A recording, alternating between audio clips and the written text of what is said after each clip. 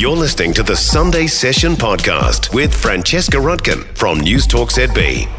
Joining me now is Claire Trevett, New Zealand Herald political editor. Good morning, Claire. Good morning there. Hey, has Grant Robertson been undermined by his leader?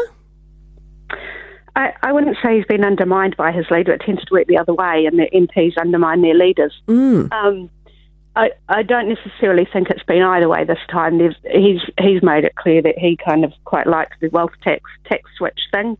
It was a way to deliver what Labor wanted to do, which was deliver something to people on lower incomes in the form of income tax free threshold and pay for it by taxing the rich people more. And he quite liked that idea. Chris Hipkins decided it was too politically fraught and pulled the pin on it. MPs in that position kind of usually have to suck it up and move on. And David Parker clearly couldn't, and Grant Robertson could, because Grant Robertson has been around a while, and he is very well aware that it would be, to be honest, quite catastrophic for their campaign if Grant Robertson moved out of the finance role. He's very much the key asset for Labor. It was quite a solid Labor policy, though, that Grant Robertson came up with. I'm surprised that there was the pushback against it.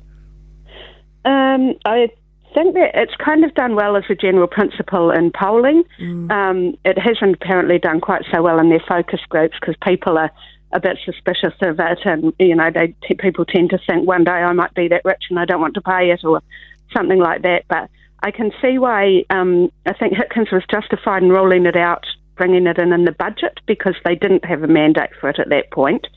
Then the second question was whether or not they campaign on it, which was a more marginal call in my view. They could have taken the risk and tried to sell it. Nonetheless, it is what it is. So instead, they're coming up with another trick, which is smaller in impact and cost. Monday's a big day for Labor. Their list is set to be released. How do you think it's going to look, Claire? Yeah, that's happening today. They're all sitting around the table, and then the MPs and candidates will be told their fates, and we may possibly have a few decide they want to spend more time with their families. It's a hard time for them because they've got a massive caucus at the moment. This is a problem that's been waiting since election day, and on current polling, they're likely to lose about 20 seats or thereabouts. So there'll be a lot of nerves among MPs who are in those seats that they won from National last time, and the ones who have always relied on the list. I think that what they'll do, because they don't want to cause any surprises or shocks that risk having MPs go rogue on them, is they will stick to, I'm told they'll stick to a quite predictable path.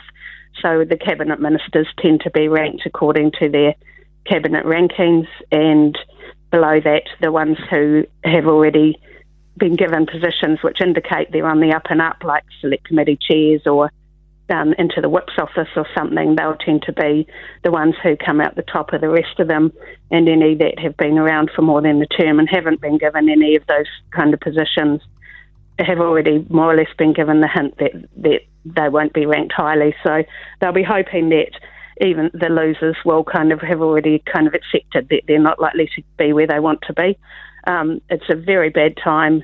There's never a good time, to be honest, but it's a bad time for them to risk having MPs wandering around disgruntled and mouthing off and leaking and stuff like that, which is where the risk always lies in list rankings when you're in the position that they're in, of knowing they're going to have to cut numbers. So David Parker's also made it clear he's not hugely impressed with Chris Hipkins' tax policy. Will that be reflected in his ranking? No, I don't think so. That would be foolish. They'll stick to the cabinet rankings as they are. I think that it would just cause another bout of headlines about divisions in Labor over tax policy. So I'm almost 100% certain that David Parker won't face any comeuppance on that front for it. Claire, Nicola Willis announcing Labor's GST policy, presumably, is that good politicking or bad form? Oh, I did enjoy that. She was asked whether it was bad form to announce another party's tax policy. It's pretty good politics. She seems pretty certain of it, and she was right last time about the wealth tax and no one believed her, so she had a thing going. They haven't done anything to hose it down, so she's probably right. I think it's quite good politics. It kind of pops the balloon, they were clearly hoping to make a big occasion of it. They'll still try and do that to confirm it and stuff, and we'll get the details and all that kind of stuff. But I mean, it's fair politics. If you get a leak like that, then why not? It's kind of glorious theatre. Do we know where she got the information from? No, we don't know. I would say that she's.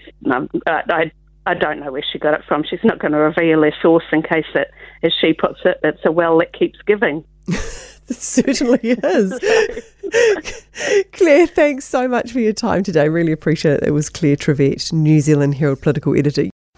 For more from the Sunday Session with Francesca Rudkin, listen live to News Talk ZB from 9 a.m. Sunday or follow the podcast on iHeartRadio.